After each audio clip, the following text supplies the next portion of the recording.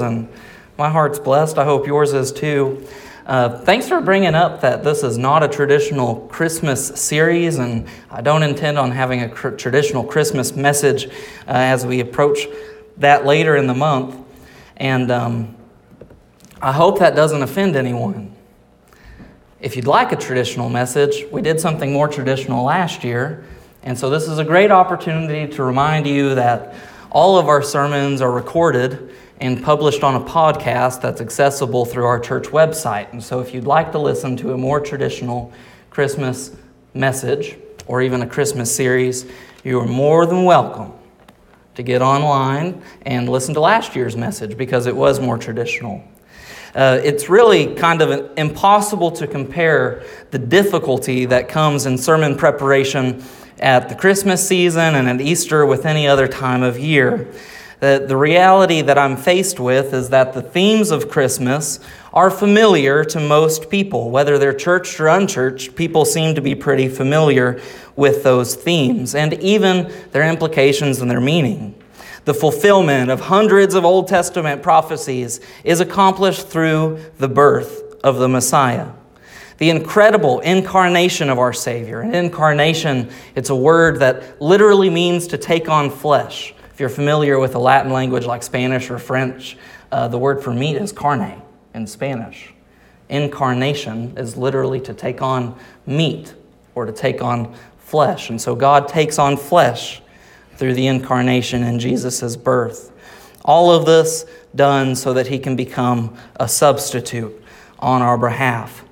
And this is why the prophecies of the Gospels refer to Jesus as Emmanuel, God with us, because he does come with us. It's becoming less and less conventional, though, to look at Christmas as the fulfillment of some of God's greatest promises for his people. In fact, the liturgical tradition for the Advent season of the year is to follow the pattern of hope, faith, peace, and joy, and to focus on these themes. And through this non-traditional series, I in no way want to undermine or trivialize the significance of these words and their meaning. Instead, I want to look through Christmas through the lens of the whole Bible. I don't want to limit ourselves to Luke chapter 2. Instead, I want to encompass the whole story that is being told between Genesis and Revelation. The Bible, from beginning to end, is one story that God has divinely inspired and revealed to man so that we can know him. It has a purpose. It wasn't written to be confusing. It wasn't even written to be convoluted. In fact, the story that is being told is pretty simple. Sometimes we confuse the complex mechanisms and the different elements that are at play in the Bible with the nature of the Bible itself. But when we really look at it, it is a simple story unfolding before us. Christmas, or the event that we celebrate during Christmas, the birth of Jesus, is a spectacular point in that one big story. A moment ago, I made reference to the liturgical focuses of Advent, the first one being hope. I wonder, do you know how hope plays into Christmas? It's one of the big words. It's one of the big themes. But if I were to ask you this morning, do you know how hope plays into Christmas? Would you be able to answer that question? I guess to understand that, we first have to understand what hope is, right? Hope is the assurance of expectation that something is coming in the future. Today, I hope for my ultimate redemption, the day when my salvation will be made perfectly complete, when I am glorified with Christ in heaven. Today, I hope for the redemption of the world through the power of Christ's blood. Hope is always looking forward. We misuse hope when we talk about it as something that is not certain. Oftentimes in today's language, when we use the word hope, the way that we use it is a wishful thinking. Well, I hope that I haven't offended you. and I really don't know the answer. That's how I used it at the beginning of my introduction, right? That's not the biblical understanding of the word. When I use the word hope in regards to the Bible, I'm talking about something that I have certain expectations of coming to fruition. There is no doubt.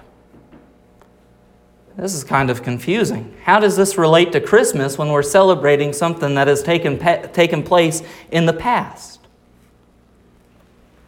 How in the world are we talking about hope when we're celebrating something that's already taken place? The answer is the fulfillment of Christmas. Or in other words, all of the promises that God has laid out since the beginning of this one big story point to a day that God will be with us and that we will call him Emmanuel. It is an amazing prospect to consider the promises that God has already fulfilled. And while some of those promises linger, like the day that I will be perfectly saved, I have confidence in that promise that is in the future because I can look back at a God who is faithful to answer every promise he's ever given us. Another way to say that would be that my assurance of what is yet to come is based on the veracity of what has already taken place. Christmas, then, is the fulfillment of what God has promised to do. It's a reminder for us to have assurance and confidence in what is yet to come. Well, let's look then at our text this morning. The story of Christmas really begins all the way at the beginning. If you would, turn in your Bibles with me and prepare to read together from our text this morning, which will come from Genesis chapter 3. We'll be reading verses 14 and 15, but our focus will only be on verse 15. Before we do that, as you're opening your Bibles, let's take a moment to pray. Our Father in heaven, I thank you so much for your word and the revelation that it is to us. God, I know that nobody wakes up and seeks after you and discovers you.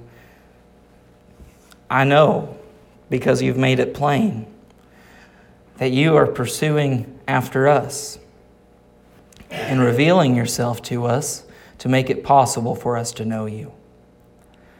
God, I'm thankful for your word and the way in which you do that. Lord, I pray that you would help us this morning to see your story as one big story unfolding from the beginning of time, and that you would help us to understand these things, their implications, and God, I pray that you would help us to apply them to our lives, that we would not hear your word or your truth preached and leave unchanged. To do that, God, I know that we need humble hearts that are soft and ready for you to impact and reach. And God, I pray that you would help us this morning to have soft hearts. God, I pray that you would help us to understand these things, that we would rely on you for our understanding. In Jesus' heavenly name I pray and ask all of this. Amen. And the Bible says in Genesis chapter 3, verse 14, "The Lord God said to the serpent, 'Because you have done this, cursed are you above all livestock, and cursed above all beasts of the field. On your belly you shall go, and dust you shall eat all the days of your life. I will put enmity between you and the woman, and between your offspring and her offspring. He shall bruise your head, and you shall bruise his heel.'" A short passage this morning, but it's really something incredible. This morning, I'm going to remind you that Genesis 3:15 is pointing to the day of Christmas that must come, that necessitates Calvary, the day that Christ died. To understand what's going on here, we first have to understand a little bit about what's immediately taken place right before this. So Genesis chapter 1 and Genesis chapter 2 are really the parallel accounts of God creating. Chapter 1 focuses on the whole of creation, whereas chapter 2 looks from the perspective of God creating man and woman. Genesis 2:16, God gives man and woman a command. He says, "From any tree of the garden you may eat freely, but from the tree of good and evil you shall not eat. For in the day that you eat from it, you will surely die." We find in this command, which is a prohibition that God is protecting His creation from themselves, God did not create us to be perfect beings, but He blessed us with innocence. That innocence protects us from culpability of our imperfection. This is the case with all of God's prohibitions. They exist not to keep us from enjoying ourselves or having fun, but they exist to protect us. He doesn't try to keep us from doing things that would benefit us, but in fact, to keep us safe from our own harm. What's transpired at the beginning of the chapter that we're looking at in chapter 3 is that this imperfect nature inside of man and woman has caused them to disobey God's command and take and eat from the tree of good and evil. No longer sheltered in innocence, but endowed with an awareness of what is right and wrong, man finds himself ashamed of his nakedness and hides from God. God, confronting man's rebellion, begins to lay out a series of curses and consequences that would affect all of us, even us sitting here today. And if I might pause here for a moment to address something that I find tremendously interesting, maybe just because I think this is the best time to pause because it doesn't really fit anywhere else into the sermon. There's a temptation when reading the Bible and understanding this battle between right and wrong, or this conflict that's taking place between the fallen serpent and God, the fallenness of man, to regard this as some sort of a chess match of good and evil. That God makes a move, and then Satan makes a move, and then God responds with another move. And that, God knows what's going on better, and so He's a better chess player, and so He wins in the end. That's not the case, though. The God of the Bible that we read about is all-knowing, all-powerful, and He's completely in control of every situation. In fact, we even have a biblical understanding that even what Satan does is according to God's will. It's in disobedience to God's will, but it happens because God still allows it to happen. And so I want to be clear that this isn't some sort of a chess match and Satan has somehow sacked a pawn or something else has gone on. There's no exchange of pieces taking place here. Rather, the fallenness of man happened because God allowed it to happen. And this is something incredible. Because there's something incredible at work here. God doesn't want us to remain perfectly innocent, but He wants us to have an awareness of good and evil. He hasn't made us perfect. And so that awareness leaves us culpable. Since the beginning, He's had a plan to rectify these two things, to redeem us. The story of Christmas that we're looking forward to, this redemption that we get to celebrate at Christmas time, everything that we're excited about and celebrating is based on the fact that we've finally been redeemed. That we can finally look back and say, God had a plan from the beginning. Our hope in the future, as things look unsure and we can't predict what's going to take place tomorrow and everything else, we can still rest in the assurance that God is in control of all things. There's no surprising Him. Anyways, I felt that this was the time to pause and marvel at that. What we see in the verses we're focusing on this morning is the curses and the consequences that God is laying out, actually laying the foundation for our own redemption.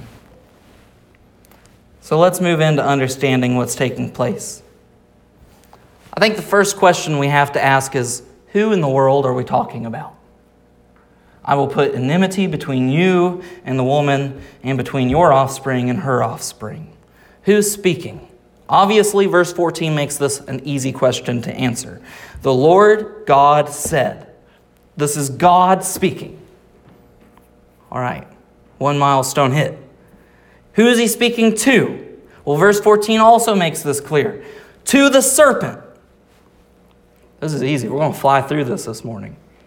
So God is speaking to the serpent. Got it. It's kind of strange to think that God might be speaking to an animal.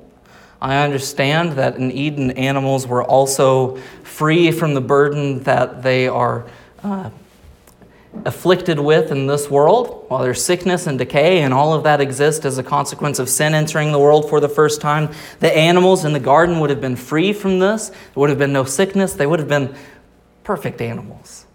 No disease, no decay. I don't think that they were so extraordinarily different, though, that they spoke. So the serpent is something else. The animals that God had created in the garden, different than we see today in that they were unmarred and that they didn't have these consequences, but they probably didn't speak. Fortunately, other scriptures identify clearly that the serpent is identified as Satan.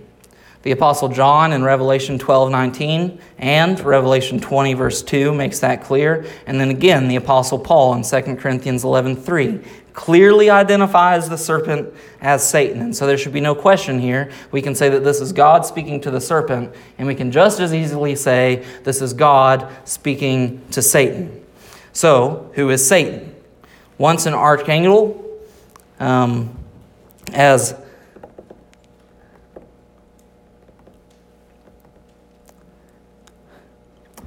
he held a high position in God's inner court, would be one way to say it.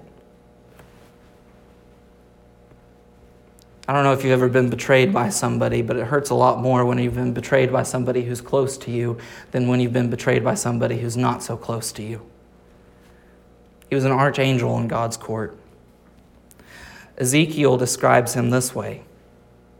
You are the signet of perfection, full of wisdom and perfect in beauty. You were in Eden, the garden of God. Every precious stone was your covering. Sardis, topaz, and diamond, beryl, onyx, and jasper, sapphire, emerald, and carbuncle. And crafted in gold were your settings and your engravings. On the day that you were created, they were prepared. You were anointed. You were an anointed guardian cherub. I placed you, and you were on the holy mountain of God. In the midst of the stones of fire you walked. You were blameless in your ways from the day you were created till unrighteousness was found in you. Satan, at this point, when we meet him in the garden, is no longer a guardian cherub. Instead, he's fallen from that position because unrighteousness has been found in him. He revolted. The prophet Isaiah gives us this description of Satan's motivations for revolting or causing rebellion against God, that he will ascend above the heights on the clouds and he will make myself the most high.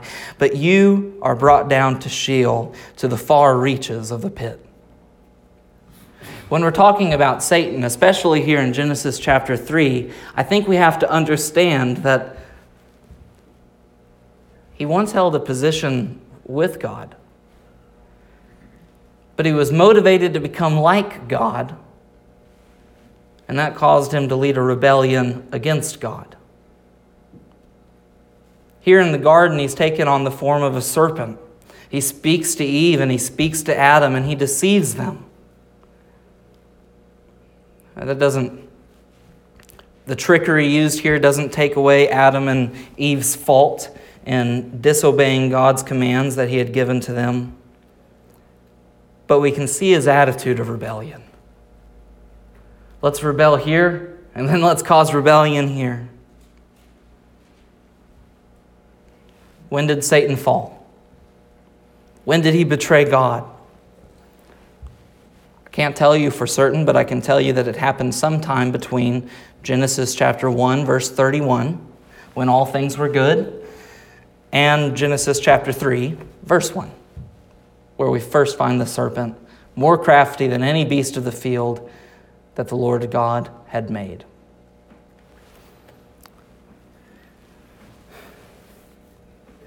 So who are we talking about? This is God speaking to Satan. I will put enmity between you, Satan, and the woman, and between your offspring and her offspring. He shall bruise your head, and you shall bruise his heel. So God is speaking to Satan, but we're not done asking the question, who are we talking about? Because they're talking about some specific people. God is referring to Satan's offspring and the woman's offspring. And so these are the two groups of people that we really have to understand if we're going to have any sense of what's taking place here in Genesis 3:15. Who is Satan's offspring and who is the woman's offspring? This isn't as difficult to understand as you might think. John, when writing 1 John to the different churches in the Asia Minor area, writes that whoever makes a practice of sinning is of the devil. For the devil has been sinning from the beginning. The reason the Son of God appeared was to destroy the works of the devil. So then, in understanding that, all of creation that does not exist in Christ, that has not confessed, that has not believed, that has not turned to a Savior as the only hope of salvation, is the offspring of Satan being referenced here. That means that everyone and anyone who's not saved is in this offspring of Satan. That means everyone that is here, that's been saved, before they were saved, was inside of this camp, the offspring of Satan. The Bible identifies who the saved are as the children in Jesus belonging to the offspring of the woman. And this can be somewhat confusing to understand that Paul, when writing to Rome, includes the saved in the fulfillment of what God has said. If you take a moment, just look at Romans 16, verse 20. Paul actually makes it really clear, alluding to this passage here in Genesis chapter 3, that the God of peace will soon crush Satan under your feet. The grace of our Lord Jesus Christ be with you. It's Romans 16, verse 20. And if it's not included in the cross-references in your Bible in Genesis 3:15, you might just write it in there. That's an important one. Because what it makes plain is that when Christians become saved, they are no longer considered children of the devil, but now they are considered children of God. They're in Christ. In fact, we talked a lot about this over the past 6 weeks in the Old You sermon series that we just wrapped up. In Christ, we become children of God. So on one hand, the descendants of the woman include the saved, even those of us here this morning. We are the feet that are bruising Satan's head. Pay attention to the text, though, because God refers not just to a group or a conglomerate or some sort of congregation, but he refers to an individual. He says, I will put enmity between you and the woman and the offspring, and between your offspring and her offspring. And watch this. He, an individual, shall bruise your head, and you shall bruise his heel. These are singular pronouns, and so they're referring to an individual. This is, for the sake of clarity, I'll go ahead and give you a spoiler. God's talking about Jesus. I don't know if you caught that this morning. He's talking about Jesus. So what's the fulfillment of this look like? If you're following along, we have God speaking to Satan about his children, who are all of us who are in sin, and those of us who are in Christ. That an individual will bruise Satan's head, and that Satan will bruise this individual's heel. This might be the most important understanding that we can leave here with this morning, to understand how Genesis 3:15 has been fulfilled. First, it is ongoing as the righteous in this world live in enmity against the unrighteous. I don't know if you guys realize this, but there are people in this world that are not godly. There's not a lot of them. Every once in a while we come in contact with them. And by nature, these people actually live against the things that the Bible gives us to live for. I mean, there's no fixing it. The only hope that these people have is redemption. The only hope that these people have is salvation. And while we see them waging war against the things that God stands for, maybe even being contrary to the principles that God has given us to live by, maybe even being increasingly more aggressive to Christ's church, unknowing of their own motivations, we can see clearly it's because they are children of the devil. Some of them might be here this morning. You might not even know how wretched you are.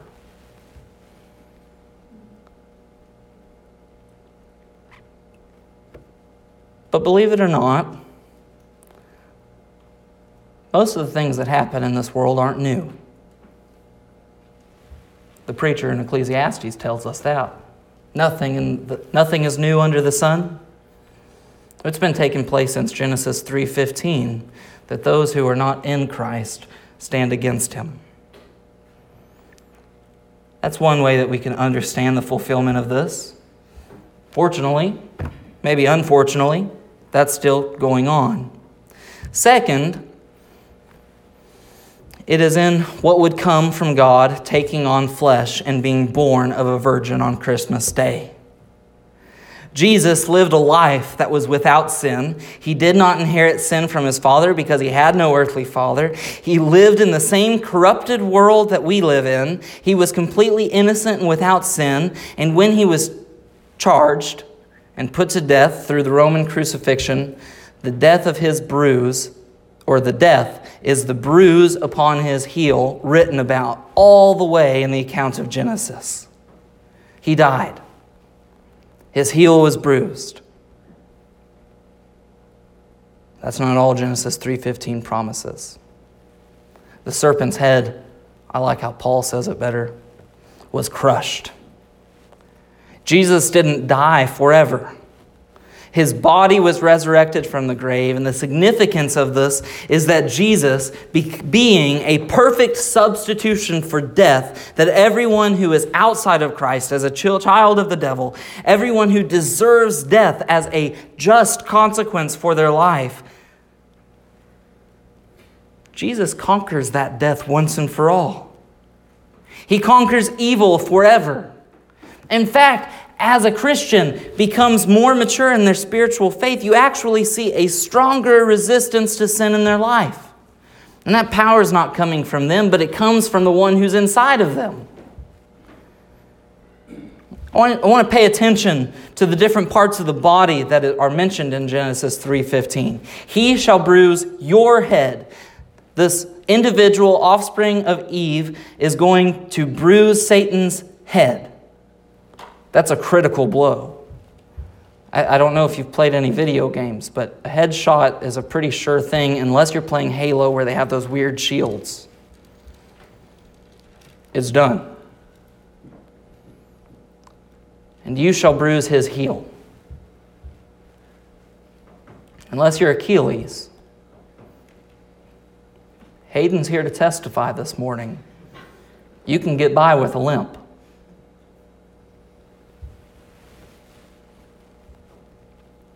The different parts of the body imply a victory, an ultimate conquering. The heel implies that the serpent did not have victory, but was able to cause a temporary sting. Jesus died. For 3 days he was dead. His body lay in a grave. But he crushes the head. He has ultimate victory in conquering Satan. Is that not amazing? I mean, we think about this one big story that's taking place and it's unfolding, and it's easy to look at what's taking place at the beginning of Genesis when God creates the world and to let this stand aside and be completely separate from what God is doing in Luke chapter 2, or what He's doing in Luke 25 or Matthew 25 when He gives us the Great Commission, or what's taking place in Acts as the early church begins to take shape and form, or what's taking place today because the story hasn't ended. One big story. And I can't emphasize enough, this isn't a chess game. These aren't moves that are being made. There's no tactics here, but this is God's plan. And you're a part of it as much as Eve is a part of it, or as much as everything else that is taking place here is a part of it. We celebrate Christmas. We think about what God has sacrificed for us. Even on Christmas Day, we talk about the sacrifice of the cross a lot, but think about it for a moment. What has God done in sacrificing the glories of heaven to come and take on the form of an infant child? To give up all the glories of the kingdom of heaven to come and lay in a manger. One plan from the beginning of time, unfolding and being pointed to even as far back as Genesis 3:15. This is remarkable. So we have to ask, what are the implications of this? Let me back up. First, we would be able to see plainly that the world that we live in and the position that we are in this world, well, it requires redemption. I pray that we wouldn't be surprised by a world that is increasingly more aggressive and confrontational towards the truth of the gospel, and that we would have hearts that are not just contemptuous or righteously indignant towards the depravity that we see in this world, but are compassionate and hopeful at the same time, that in the same way that as God saved us, that He has provided a sacrifice for all those who would repent and turn towards Jesus. Second, that we would see the victory of Jesus' resurrection. For generations, man and woman have been looking forward to the day of God's promise that was established in Genesis 3:15. If you keep reading the Bible from this point, there's a sense of eagerness and longing as Adam and Eve have their children, Cain and Abel. Was one of these going to be the one that's going to conquer Satan? Is one of these going to be the one that's going to crush his head? And we can see the blow that it takes. Cain kills Abel. He's probably not the righteous one. He's obviously a child of the devil. Cain's out. And then Seth's born. And we can keep going. And there's Abraham, and then there's King David, all the way to the Virgin Mary giving birth to Emmanuel. I can see the pain and longing in all of this. God's promises may not happen when we want them to, but they will happen with no doubt. Let us be reminded that the promises of God that we hope for, that we look forward to in the future, we may not be here to see them come to fruition, but they will come to fruition. Let's set aside all doubt. Let us rest our confidence in the promises that have already been fulfilled. I hope you're looking forward to this sermon series. It is unconventional, and I'm very, very excited about it being unconventional because, you can only preach a sermon so many times. And the truth is, you can only hear a sermon so many times. So for all of you who have already heard a traditional Christmas sermon, I pray that you'd go on this journey with us as we look at this from a different perspective. As we look at the Christmas story unfolding in one big story from the beginning of time. As God's one big plan that has never been altered, never needed adjustments, contains no mitigation, but is being fulfilled even today. And let me just ask, if you're here with us this morning and you have questions and you want to understand this one big story more clearly, or you want to be able to read it and understand it for yourself, I've printed off 10 copies of a book this morning that give you 4 steps to reading the Bible on your own. Talked about this a couple Sundays ago. I don't know if you realize this, but December is actually the worst time of the year for people's spiritual health. Everything gets so busy. There's so many memories that come up. And while it should be a time of spiritual high because we're celebrating Christmas, the fulfillment of so many of these promises and everything that we have to celebrate, and we're thinking about the glories of heaven that God exchanged so that we could be in heaven with Him, everyone gets so busy and they hide behind their smiles and they don't let anyone know that they're actually suffering, that they're not feeding themselves God's word the way that they're supposed to be feeding Him.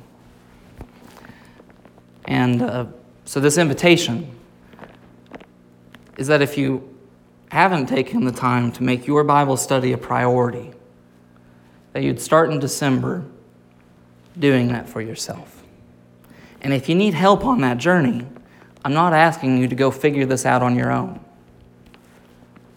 The book that I've printed, I think, will be a great resource to get you started. My cell phone doesn't turn off. I might be bad at answering text messages, and I don't always answer calls the first time, but I am better at answering phone calls. But I'm very good at returning phone calls. And I want to be there to help you. Let's pray, and we'll sing a song of invitation. Our Father in heaven, thank you for your word, and thank you for the redemption that you've given us. God, I pray that you would be with us this Christmas season as we get ready to make plans to see family and everything else that comes with this time of year. God, that you would protect us, that you would hold us close to you, and that you would keep us in your word. God, I pray that you would help us to celebrate being a part of your plan that was established at the beginning of time. God, I pray that you would help us to respond to your word this morning in a way that honors and glorifies you. In Jesus' heavenly name I pray, amen. Would you stand with us?